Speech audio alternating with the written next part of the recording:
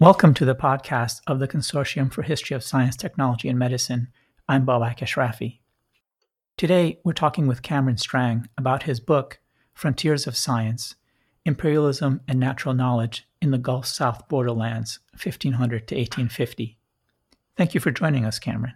Oh, thank you so much. This is a very welcome break from social isolation with my two kids. Well, let's start with the big picture in your book. The traditional view of science in the Republic is that learned men, typically in Philadelphia, would send out expeditions into the wilderness, gathering natural knowledge from the edges of the early Republic, and then communicating with other learned men, typically in London. What's wrong with that picture? What is it missing? The main thing it's missing is the vast majority of American people and the vast majority of American space. That when we limit our definition of science so narrowly that we're only thinking about, a handful of people that would be, say, recognized as scientists by their contemporaries in London, right? We're really missing the much larger texture of what studying the natural world was like in early America. And throughout the book, I use a term called natural knowledge that really includes science, things like, studying the stars, studying geography, studying other people, studying rocks, studying plants, but that these pursuits were not just limited to self-congratulatory scientists, but that a whole range of people were doing this all throughout the continent, including natives, free and enslaved blacks, all sorts of people of European descent, including Spanish and French Creoles. And that once we include them in the story, I argue, the picture of what American science starts to look like becomes very different. That it's no longer this story of the sudden transition from science in a British colonial context to science in a Republican context after independence. It's more the story of the persistence of encounters throughout the borderlands continuing to generate knowledge for all of the peoples involved, not just for these Anglo scientists. And one of my main arguments in the book is that these encounters were able to persist because the United States, just like Spain, Britain, and France before them, was an expansive imperial power, and they continued pushing into the borderlands and spurring all these sorts of encounters that then affected how and why individuals of all of these groups studied nature.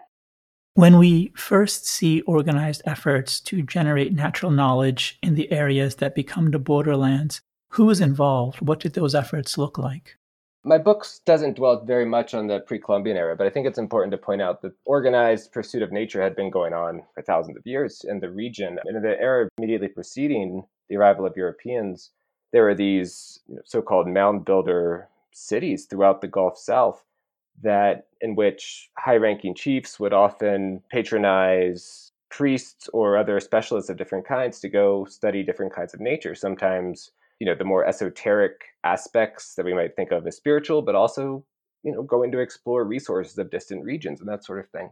Once Europeans started going to the Gulf South, and this was the first place in North America where Europeans began invading and colonizing in the early 1500s, they too actually had a relatively similar set of organizing principles that leaders in Europe, whether those are intellectual leaders in scientific institutions or monarchs or what have you, they would send out expeditionaries to acquire different sets of knowledge. And for the Spaniards, who were the first, the conquistadors and such, who were the first to go into this region, they set a really important and influential precedent, I think, in that they combined their search for natural knowledge, geographic knowledge, knowledge about valuable resources, about the peoples they encountered. They combined this kind of research with violence. And one of my big arguments in the book is that violence, in fact, shaped how individuals throughout the borderlands studied the natural world. And this really began with the Spanish until the 1670s, when France and England began competing for the region as well. And one of the big pursuits in this era of imperial competition, when these three powers were trying to decide who controlled which territories, was, of course, cartography, because that became a means of exaggerating and staking claims to these different spaces. And then you start to see French and English men of science as well sort of following these same patterns established earlier by Spain. And once this European competition for the Gulf South started, should we think of the Europeans dominating and directing the production and gathering of natural knowledge? I think it's important to understand that Europeans created a context in which all of these groups studied natural knowledge, in the sense that they were the ones creating this new world of imperialism that hadn't really existed before.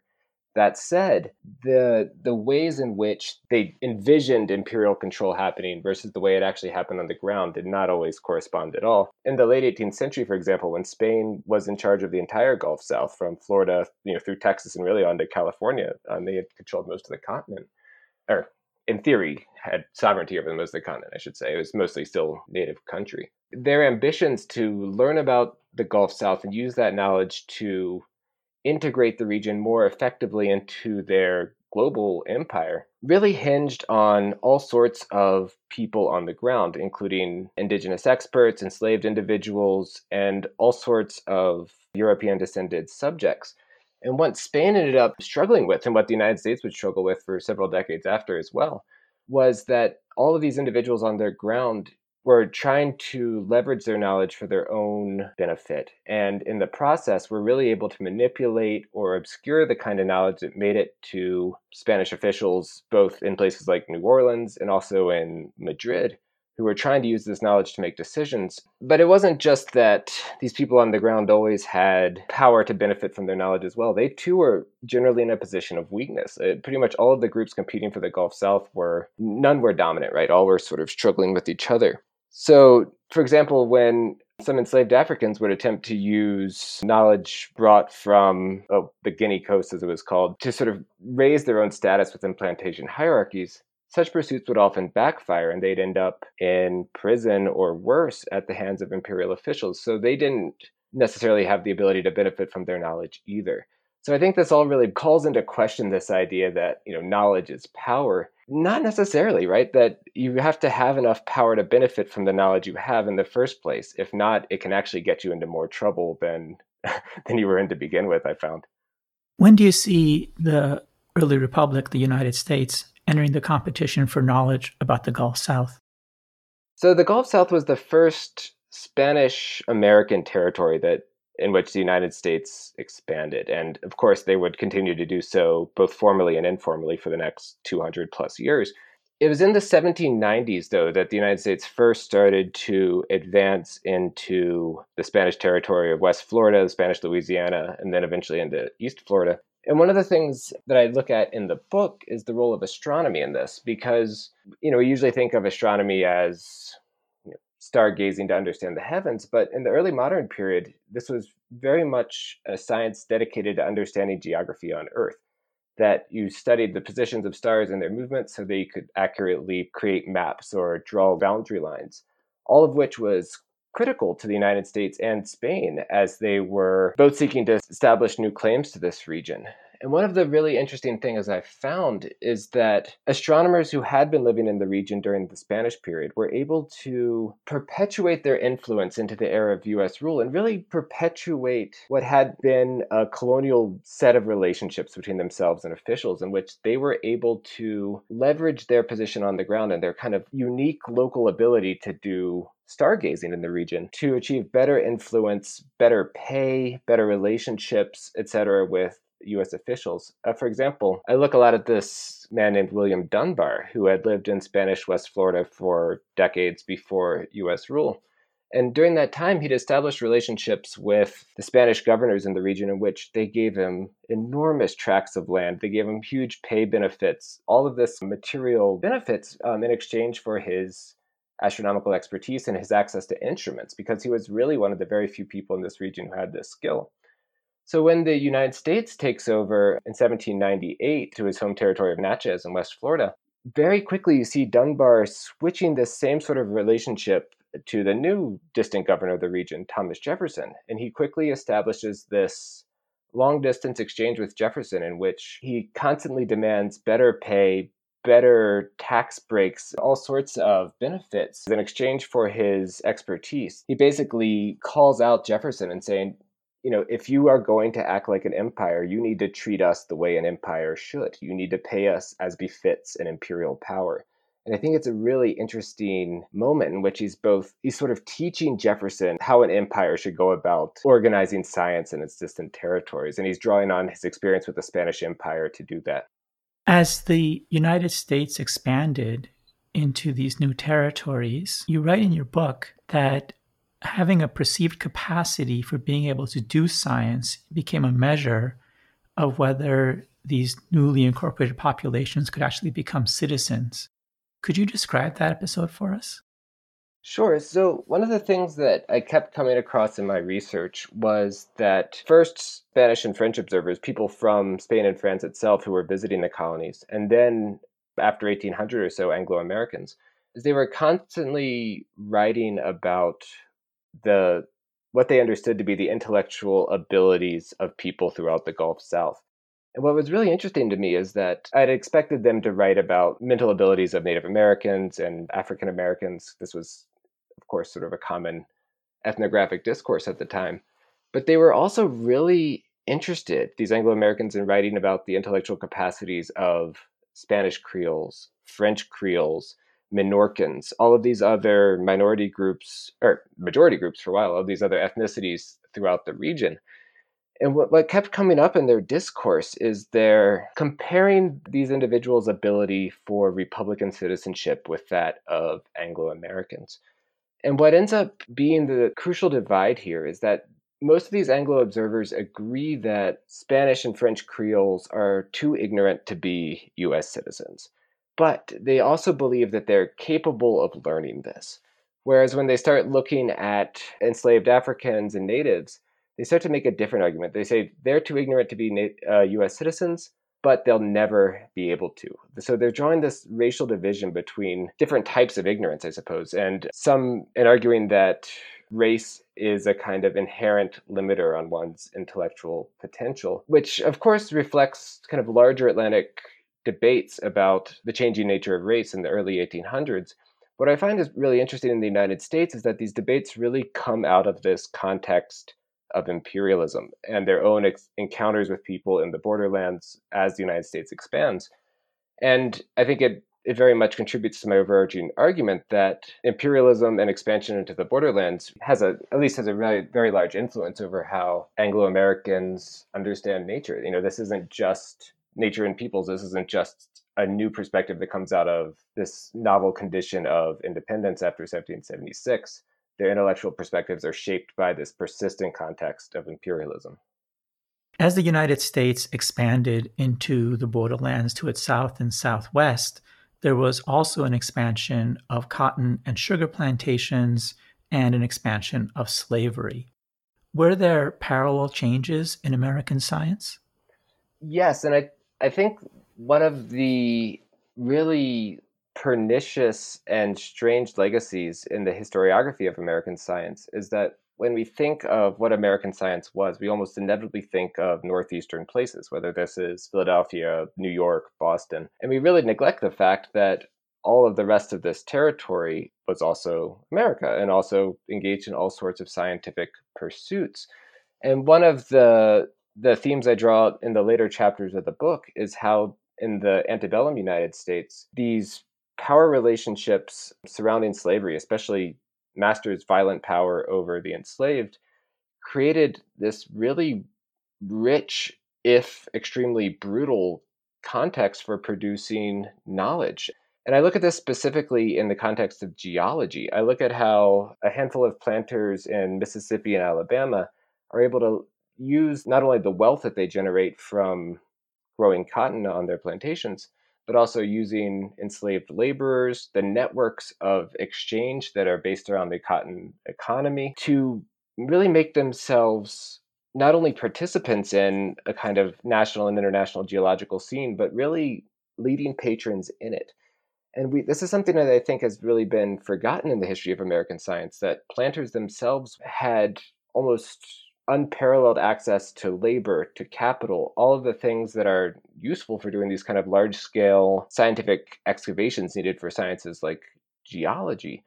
And I think a lot of our neglect of this has really stemmed from a kind of assumption that slavery equaled barbarism, and thus there was no sort of science worth mentioning going on in the South. I'm not saying that slavery wasn't barbaric, it certainly was, but it doesn't mean that the violence inherent in it couldn't be channeled into producing scientific knowledge. And I think once you start bringing in that more brutal context of where a lot of these advances in geology came from, it makes us doubt a little bit our sort of assumptions that science is a inherently sort of peaceful and wholesome thing, that whether it's through warfare or slavery, a lot of times knowledge of the natural world, even in kind of mundane sciences like geology, in this case ultimately stems from a master's power to torture and kill his slaves and extract labor from them and wealth.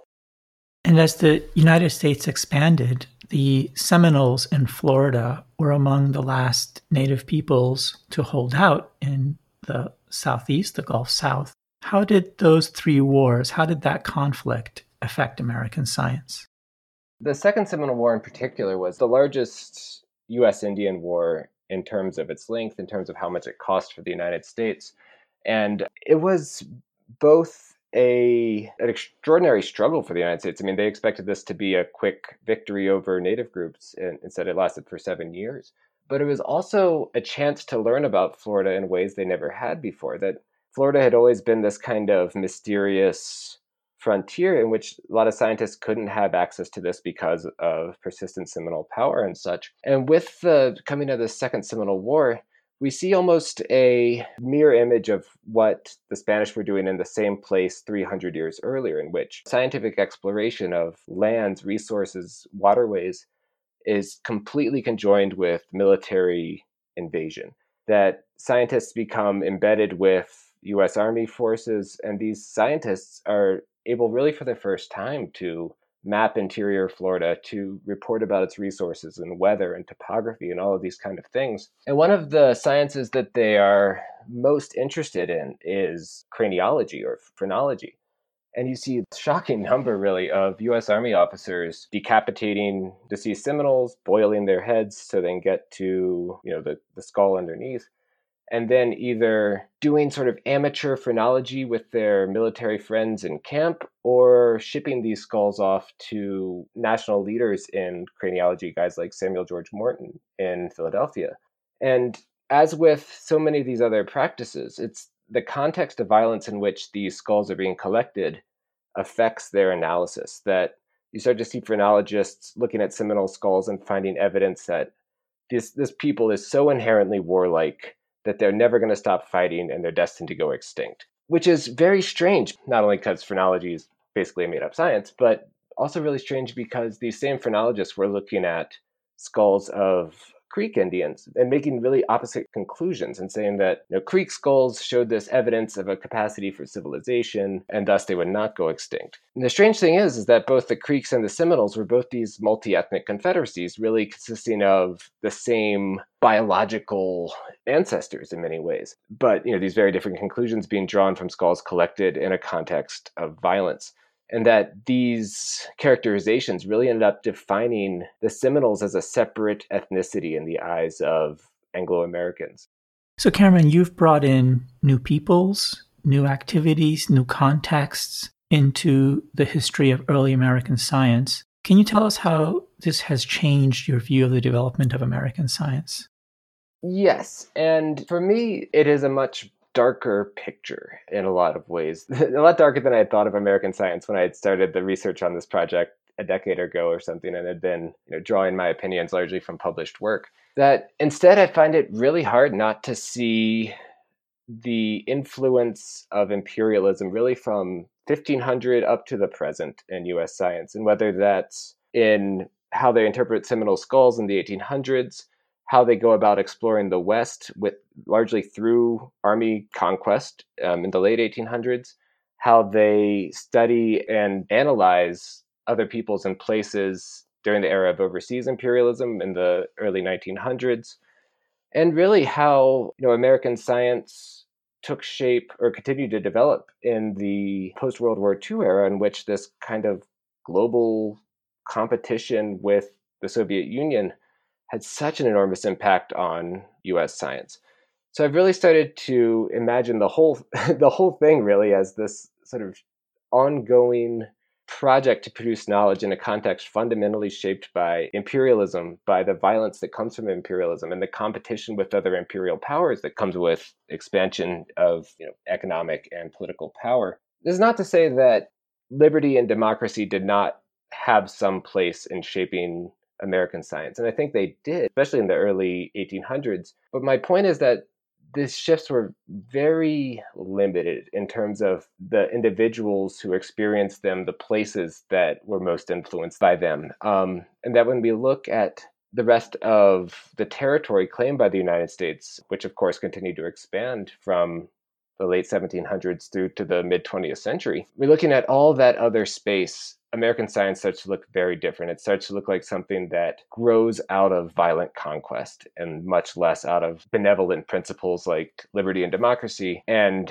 in other words, it starts to make the United States and science within it start to look a whole lot more like science in other empires, places like Britain and France, and much less exceptional than we like to congratulate ourselves that it is. Well, Cameron, thank you for sharing your work with us and for helping us get a fuller picture of where we've been.